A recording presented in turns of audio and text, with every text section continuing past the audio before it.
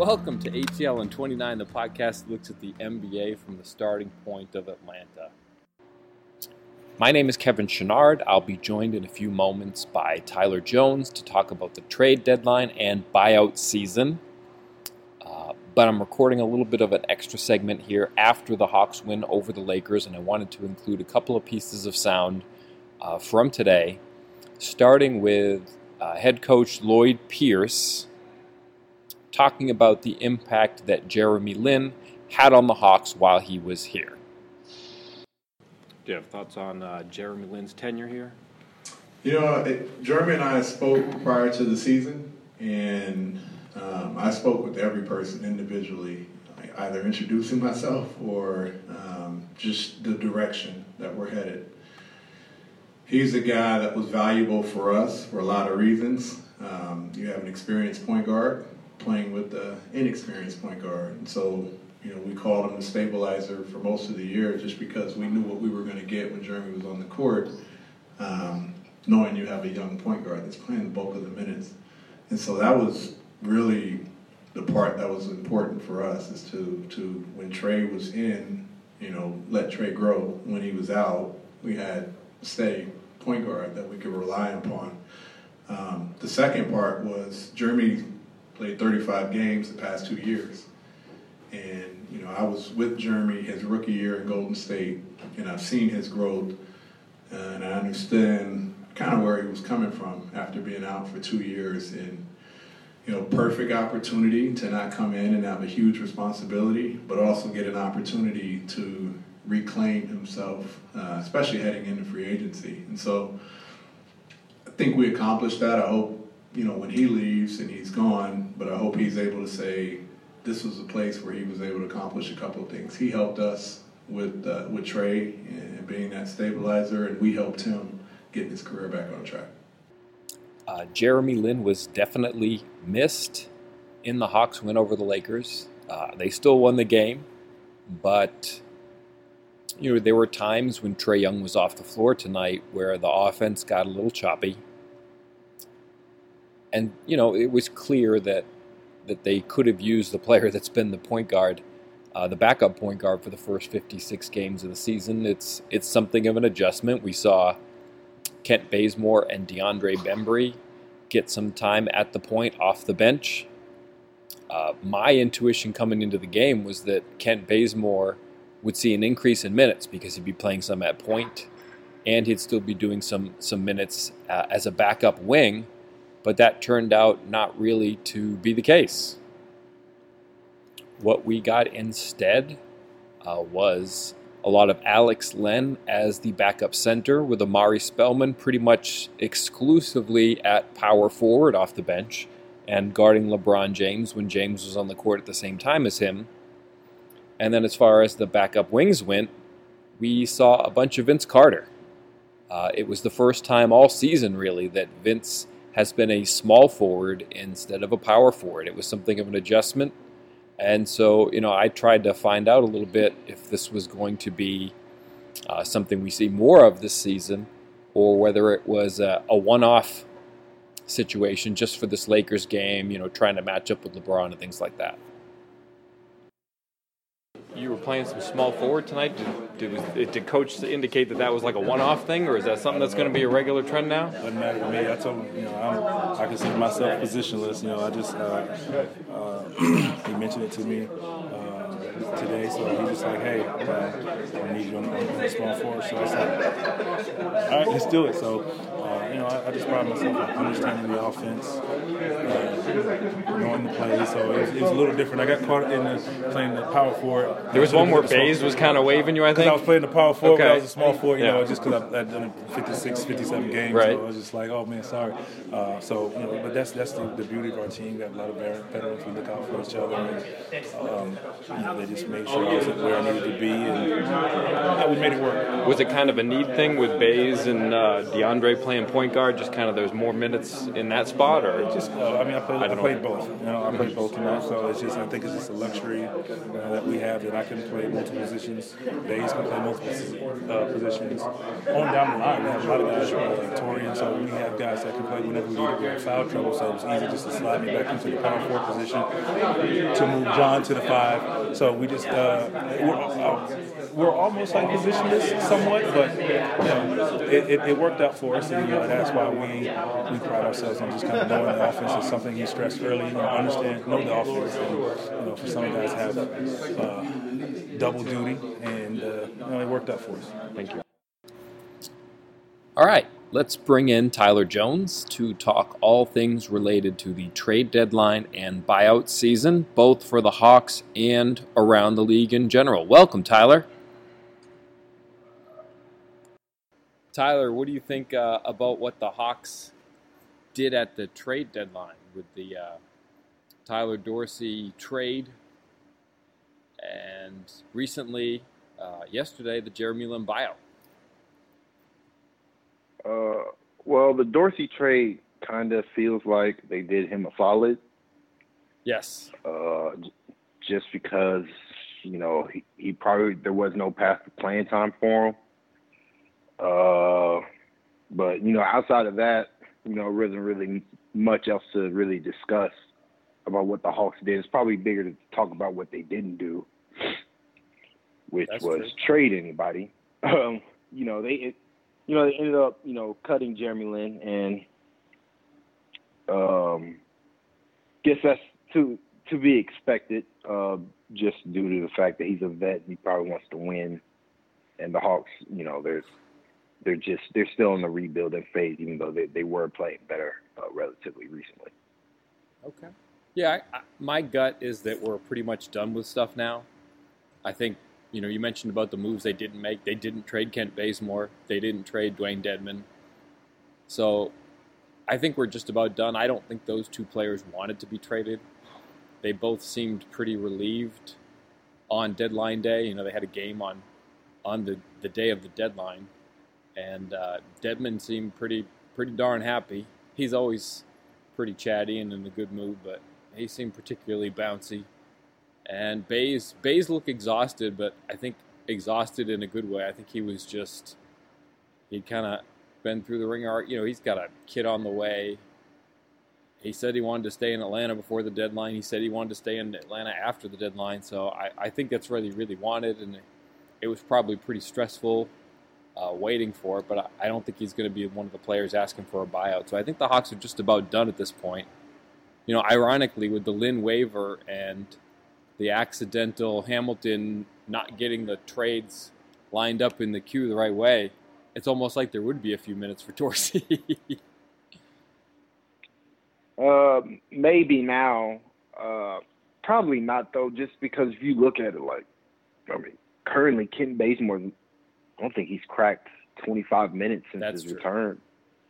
So it's just, and like I've said repeatedly, I still feel that Kent Bazemore's the second best basketball player on this team. And so it's just one of those things where there's just not nearly enough minutes for all the guys that they do have on the roster. And also, like, Dorsey just didn't fit with the team. Really with the emergence of Kevin Huerter, there really was no spot you could put him on the floor that made really any sense. Really any lineups that you could play Dorsey with just due to his limitations. Yep. And I think you will see, now that Lin has been waived, I think you'll see Bazemore's minutes go up. He really hasn't seemed like he's been in a good rhythm for the last couple of weeks, but it's probably a bit of a change for him because he's been playing like 15, 17 minutes a game. Yeah, it's been kind of shocking how little he's been playing. Maybe he's still working himself back from that high ankle sprain, but I think the Hawks are just trying to see what they really have with Prince and Bembry to end the season, trying to really get a feel for what they might provide for a future Hawks team. But a side note, I wouldn't be like, Dedmon does have a starter's clause in his contract, right? And it wouldn't surprise me if after he reaches that clause, if he wants to pursue a buyout, because like Dedmon's kind of too good just to be like this. This not a a shot at him. Like, to me, like I'd like to see Dedmon on the playoff team. I feel like if he stays with the Hawks team for the rest of the season, it might actually hurt his chances in free agency to get that one big payday that he's been trying to look for. And I feel like in Atlanta, he's playing good basketball. His defense has been, he's good defensively, and then he's turned into a killer 3-point shooter. Like, I feel like if he goes to a playoff team that really needs that, Philly and the Lakers, two teams that come to mind. Like, I find that he'll really explode value-wise, and that'll really boost his future earnings. So I wouldn't be like, even though I don't doubt that Dedmon is happy to be in Atlanta, I wouldn't be shocked if he got basically all the money that he could get here. Right. Not to say it's selfish or anything like that. It's just his agent, maybe more his agent, making a play like, listen, like, the Hawks are willing to do a buyout with you, and you got to get yourself on the market, because for better or worse, teams didn't notice you last season when you were playing pretty well as well, and you ended up taking a below market contract deal. You mean 2 seasons ago? Last year when he could have opted out. Like, there was no money. Yeah, there was no money for. Apologies. He could have opted out, but instead he re-upped with the same deal for the same amount of money, which is below market value for what he is, which is more or less an average starting center, which, is still way more than what he's getting right now. Do you think there's some bounce back there just overall throughout the league? Because, like, Brook Lopez is he was kind of in the same boat. Milwaukee picked him up for a song. They got him for nothing. Do you think that the center value for the good shooting centers at least will come back up a little bit? Most definitely. I think teams just completely missed the boat with Brook Lopez, because, this version of Brook Lopez, he might be worth more, up to, 18 mil a season? If you do it in short bursts. Yeah, just due to how valuable he is to the Bucks. Like, he might be the second best player on that team, his limitations and all, just due to his, we talked about it before, just due to his range of shooting. And Dedmon's really coming on as a shooter. Like, he's starting to just take, the Hawks are looking for him to trail 3-pointers, and it's a money shot. And, like, it feels like it's automatic if he has time and space that he's going to knock it down from anywhere beyond the arc. And so you combine that with his, his movement and his ability to switch defensively. Like, I think he's not as good as Brook Lopez, but I think he's going to be, like, if he gets to a team that utilizes him the same way that the Bucks have utilized Brook Lopez, I feel like he's going to really explode for himself. Okay. Do you think the Hawks would want him back? I kind of feel like they might. If they, they're not going to probably get into like a 4-year contract or anything like that, but, something over 2 years where they maybe even pay him sort of decently. I don't know. Do you think that's something they'd be interested in? As long as they don't draft, somebody at his position, I could see them, even if he does get a buyout, that the Hawks, try to look to have him be one of the big free agent targets for the next offseason, just due to how well he really fits with John Collins in particular. He kind of, he provides the space and defensively. Offensively, he provides the spacing, and defensively, he can really, he can be the center of your defense, like lay back, play that role. He's just really versatile on what he can do as a defensive player. Now, again, like I said, this buyout talk with Dedmon is just me purely speculating. I don't know if that's really what Dedmon wants. He could just, want to play for the rest of the season in the Hawks. He has said that publicly, and I have no reason to doubt his word. Like the newborn at home, like it's probably hard to just kind of go on the road for 2 months. You don't really get a home at that point when you're just a buyout guy going somewhere for 2 months. Yeah, Ersan was the exception last. Well, I guess he wasn't. He went to Philadelphia, but he was trying to get to Milwaukee, which really was his home, and he ended up in Philadelphia. But maybe I get that backwards. I don't know. Yeah, I don't know what the deal was with Ersan last year. I do. All I know is that there was a deal that he had multiple deals that he just rejected outright. And I think it was less to do with the location, more to retaining his bird rights, Sure. Which is why he asked for the buyout instead of, because he had that right as somebody who got a no trade clause due to, CBA nonsense. And then he did get back to Milwaukee where he lives. Yeah. So, do you have any postscripts on the Jeremy Lin? I know we talked about sort of the strategy of, buying him out and where the roster goes from now, but any big picture thoughts on what he did when he was here, or what he's going to add to Toronto or not add to Toronto? Overall, I thought Jeremy Lin was, pretty good. He's kind of been in a shooting slump, so he hasn't been as good as he's been throughout the season. But his overall impact has been, as what we expected, a good basketball player. I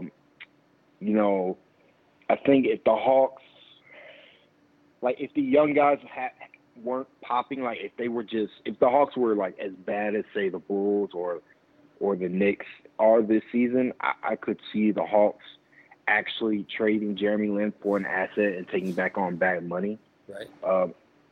I think a lot of what happened during this trade deadline had to do with the fact that Trae Young, John Collins, and Kevin Huerter have played so well, right, that the Hawks don't really want to tie up their cap space into dead money for future assets. They feel, and beyond that, they also, Travis Schlenk has been on record multiple times saying he had no interest in any pick in this year's 2019's draft, just due to the fact they already have 5 and they're not going to select 5 rookies. Right. So it's just one of those things where the amount of money that Jeremy Lin was making just really didn't line up with the type of deals that the Hawks probably wanted to do. Mm-hmm. And you could probably say, and you could really say the same for Bazemore. The Hawks have been pretty. If the Hawks wanted to get rid of Bazemore for an asset, they could have done that this offseason. They could have done it during the season, but the Hawks just weren't going to give Bazemore away just for a pick. They value him as a basketball player and as a leader on the team. Even though currently he's not playing as much as he probably should be. Right. They still value Bazemore, as an asset probably better than the league thinks that the Hawks do. I could see other teams thinking that, Bazemore is kind of a liability on his contract, but, for one more year at $19 million coming up for an expiring, it's not ideal for the caliber player Bazemore is, but it's not. He's still at the end of the day a good two-way basketball player, right? And so the Hawks probably wanted more value than what teams were willing to give up during this particular trade deadline. Yeah. Just to go back to Lin for a minute, it always felt like, if somebody was doing well, that player got bumped into the starting rotation, and Lin was kind of playing with the spare parts off the bench, the lineup of misfit toys, and he was good at running a pick and roll, and his shooting was hit or miss. But it felt like he was, the turnovers, he turned the ball over a lot. That kind of felt like it was partly his fault, but also partly just the spacing was never great around him, because if somebody was doing well, they got popped up into the starting lineup, and he always was playing with the worst spacing and some higher turnover guys off the bench where he could still run his pick and roll, but if the shot wasn't falling, there was still a high chance that he might turn it over on the way getting there. He's good for Trae Young, though. You could see Trae advance during the season, and I know a lot of that's Marlon Garnett. That's who he works with in the assistant coaching staff, and Lloyd Pierce probably too. But I'm sure part of it was Jeremy Lin. Yeah, and I had been particularly hard on Jeremy Lin this past month or so. But if you do look at the lineups, there just wasn't any spacing, and the Hawks have made a concerted effort to play Trae Young, Kevin Huerter, and John Collins together as often as possible. Right. So And then give them a couple of shooters. And so Jeremy never really got the benefit of those lineups anymore, where he was basically getting the scraps. And, for better or worse, like Jeremy, so some of it was lineups, and also some of it that, Jeremy Lin isn't the most cerebral passer for a point guard. It's it's not a strength. Sure. It's just not a strength. His strength is scoring.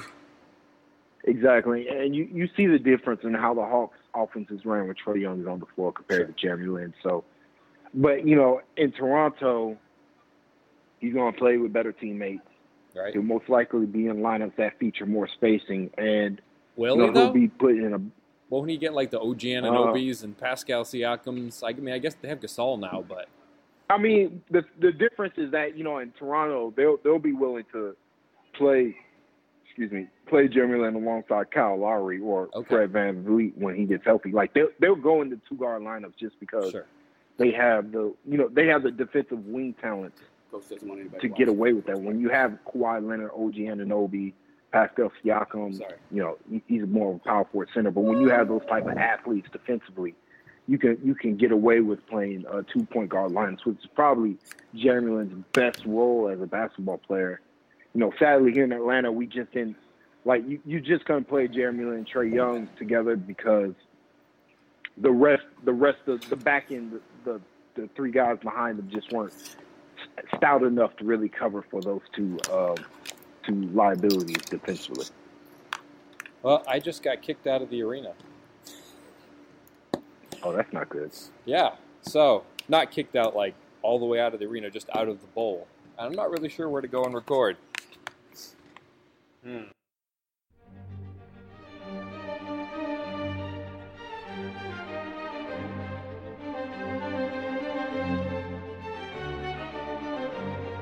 All right. It appears that we are still recording. I will edit out that gap. All right. So, turning our attention to things that happened league-wide, were there any deadline day trades that jumped out at you as particularly noteworthy? The Tobias Harris one was, fascinating just because, the Sixers are going all in on this team, man. I think, with Tobias Harris now, that starting 5 is a real matchup nightmare for teams where it's kind of, you're going to have to pick, it's going to end up being, teams are going to have to end up picking their poison on who is supposed to guard who, because Tobias Harris, Jimmy Butler, and Ben Simmons can all take advantage of physical mismatches. Right. And then, Joel Embiid is Joel Embiid, and then you got J.J. Redick running all around on offense. Like, that's a problem on both ends. And I think the Sixers really boosted their chances, to make it to the NBA Finals. Also, getting Mike Scott and Boban, they're solid role players in their particular roles, which is something that the Clippers just didn't have at all. And the upgrade from Tobias Harris from Wilson Chandler can't be overstated how much better a basketball player Tobias Harris is. So I think the Sixers, the Sixers gave up a lot, and the Clippers got great value again for, the Clippers have turned into a basketball team that they trade their good basketball players at their highest peak value, and that's just smart management for a team that, while they've been solid for the past couple of years, they're not really close to winning a title, and so they're doing what those types of teams should be doing, which is selling off their assets with their value is highest instead of, not necessarily just paying them fair market value when their contracts come up. Yep. I mean, if you look at what they got, still talking about the Clippers, if you look at what they got for Blake Griffin, they got a huge package for Blake Griffin, who was basically, in my mind, just a neutral asset. Like, Blake Griffin is fine, but if you pay him that much money, it's not like he's any great bargain. Because if you pay him what the Clippers were paying him, he should be your best player. And when Blake Griffin's your best player, your ceiling is probably, halfway decent playoff team. and they got a haul from the Pistons for him. And then Tobias Harris was part of that package, and they turned him into another haul. Yeah, it's just, the Clippers are doing what they need to do. And at the end of the day, they kept their cap space for this, upcoming free agency. Also, I just want to hit on, the Bucks and Raptors also beefed up their teams. Marc Gasol on a per-minute basis probably isn't better than Jonas Valanciunas, but the difference to me is that Jonas, you could really only play him 15 to 18 minutes a night to get his peak value, whereas Marc Gasol, his shooting plus his defense and his ability, he can still cause problems on both ends of the floor in ways that Jonas, while he could absolutely just brutalize, small ball lineups, there are just some lineups that he can't be on the floor at all, where Marc Gasol can just do the versatility in his game. So I think the Raptors did well. I think the Bucks getting Mirotic for 2 second-round picks is just. I think it was 4. I mean, the Bucks. Or 4. Yeah, you're right. It was 4. The Bucks are just, they're doing great work as well, beefing up their roster even more with even more shooting to surround Giannis. So, the East is going. The best teams in the Eastern Conference are going all in, and it's going to the Eastern Conference play is going to be fascinating in the second round against all 4 of those teams, with the Celtics included. Going back to the Sixers, talking about what it'll look like in the playoffs, I think, if you look at what they did last year when they had Covington, and when they had Lloyd Pierce of all people, they did a lot of switching on defense. And Tobias Harris, he's not some kind of magnificent defender, nowhere in the stratosphere of Covington. But I think just having a versatile, athletic guy who's 6'8" and kind of middle-sized, I think it's going to enable them to do a little bit more switching, on the plays that don't involve Embiid if they don't want to do it with Embiid's in the pick and roll. But I just think that's going to give them a lot of defensive versatility while boosting their offense at the same time. I'm kind of liking that team. They overpaid, but they had to overpay, and they're timing their assets to get them all on the same timeline. So while they gave up some stuff from the future, they know that their window is now. Yeah, and that's a great point on switching, because if you want to compare it with the Hawks when they try to switch, and it's really it just becomes a nightmare. Not even necessarily because when Trae Young switches, he tends to the Hawks have done a pretty good job of switching him off of big guys when that does happen. Right. It's really, for better or worse, Taurean Prince and Kevin Huerter can't grab, defensive rebounds over guys that are bigger than them. So when John Collins switches on a small guy, the ball goes up, all of a sudden the Hawks can't grab a defensive rebound. Right. And so that's a problem that the Sixers won't have, because all those guys are big, strong, physical, athletic. Yep. The type of guys that you need in order to employ that switching scheme, which is what they're going to have to do in the playoffs. Just due to the fact that that's the NBA now. At the highest level, Kyrie Irving is just too good of a shooter to even give him an inch of space. So you constantly have to switch up what you're trying to do defensively, and it's probably best that you do switch, depending if it's like-sized guys and all that good stuff. Yep. Well, it's going to be interesting. Anything else you want to add here before we clock out? Hopefully, this is before the Lakers game. Hopefully the Hawks, show up for the home crowd. It's been kind of disappointing that the Hawks came back, playing their best basketball and kind of laid, 3 eggs in a row now? 3 eggs. Oh, actually, speaking of the eggs, over the last weekend, your Twitter account was melting down during the games. You want to mention anything? I don't want to. You don't want to go there? No, I don't want to. It's not. You don't want to talk about the one rebound in 37 minutes in the one game and the one rebound in 30 minutes in the other game or anything like that? I mean, there's nothing else to add. I feel like if you follow me, Jonesy2X4, or if you there's nothing else. There's nothing else to say. We've been saying the same stuff about about it for the past year plus now. So, I mean, it is what it is. It's just frustrating as a fan to watch it. That's all I'm going to say. It really is frustrating. Okay. Will the Hawks beat the Knicks Thursday? Knicks losers of 17 straight? I don't know. If they keep playing like how they've been playing, no. Right. Because they can't get a stop.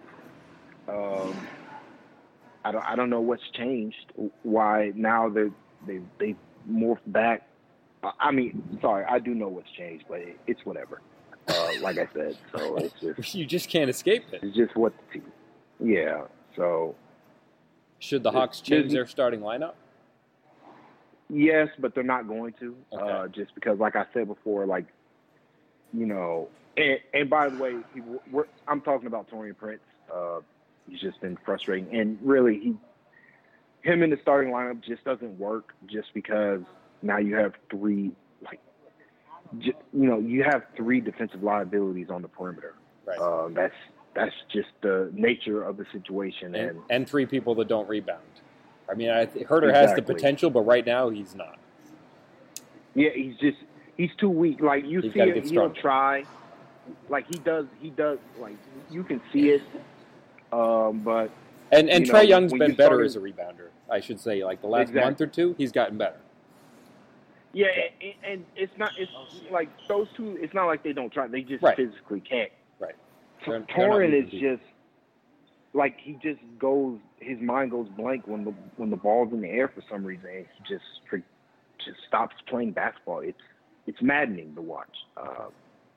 I don't know how you correct that type of behavior, but it's been going on for really since his rookie season, and it's probably not changing. And really, his inability to grab a defensive rebound really is probably the most damaging thing about him as a defensive player, combined with all his other weaknesses on the defensive end. But, rebounding is such, like, defensive possessions just don't end if you can't grab a defensive rebound. And when it's just, if John Collins when John Collins, Dwayne Dedmon, or Alex Len aren't in position to grab the rebound due to either switching or being on the perimeter for whatever reason, the Hawks just have been SOL, and they just begin creamed when they do get stops. And even beyond that, the guys on the perimeter just aren't putting enough physical pressure on the ball handlers in the pick and roll or in isolation.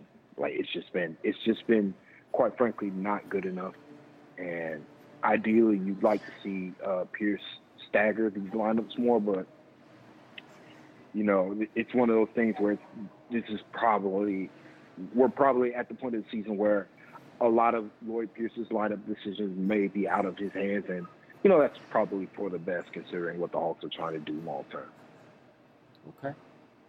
I have a gripe about All-Star Weekend. Go ahead. Trying to cover the Rising Stars Challenge, which is Friday. They do media in the morning, so Friday morning. The Hawks have a game Thursday night. I know it's not a long distance to get from Atlanta to Charlotte, but I have a game here Thursday night.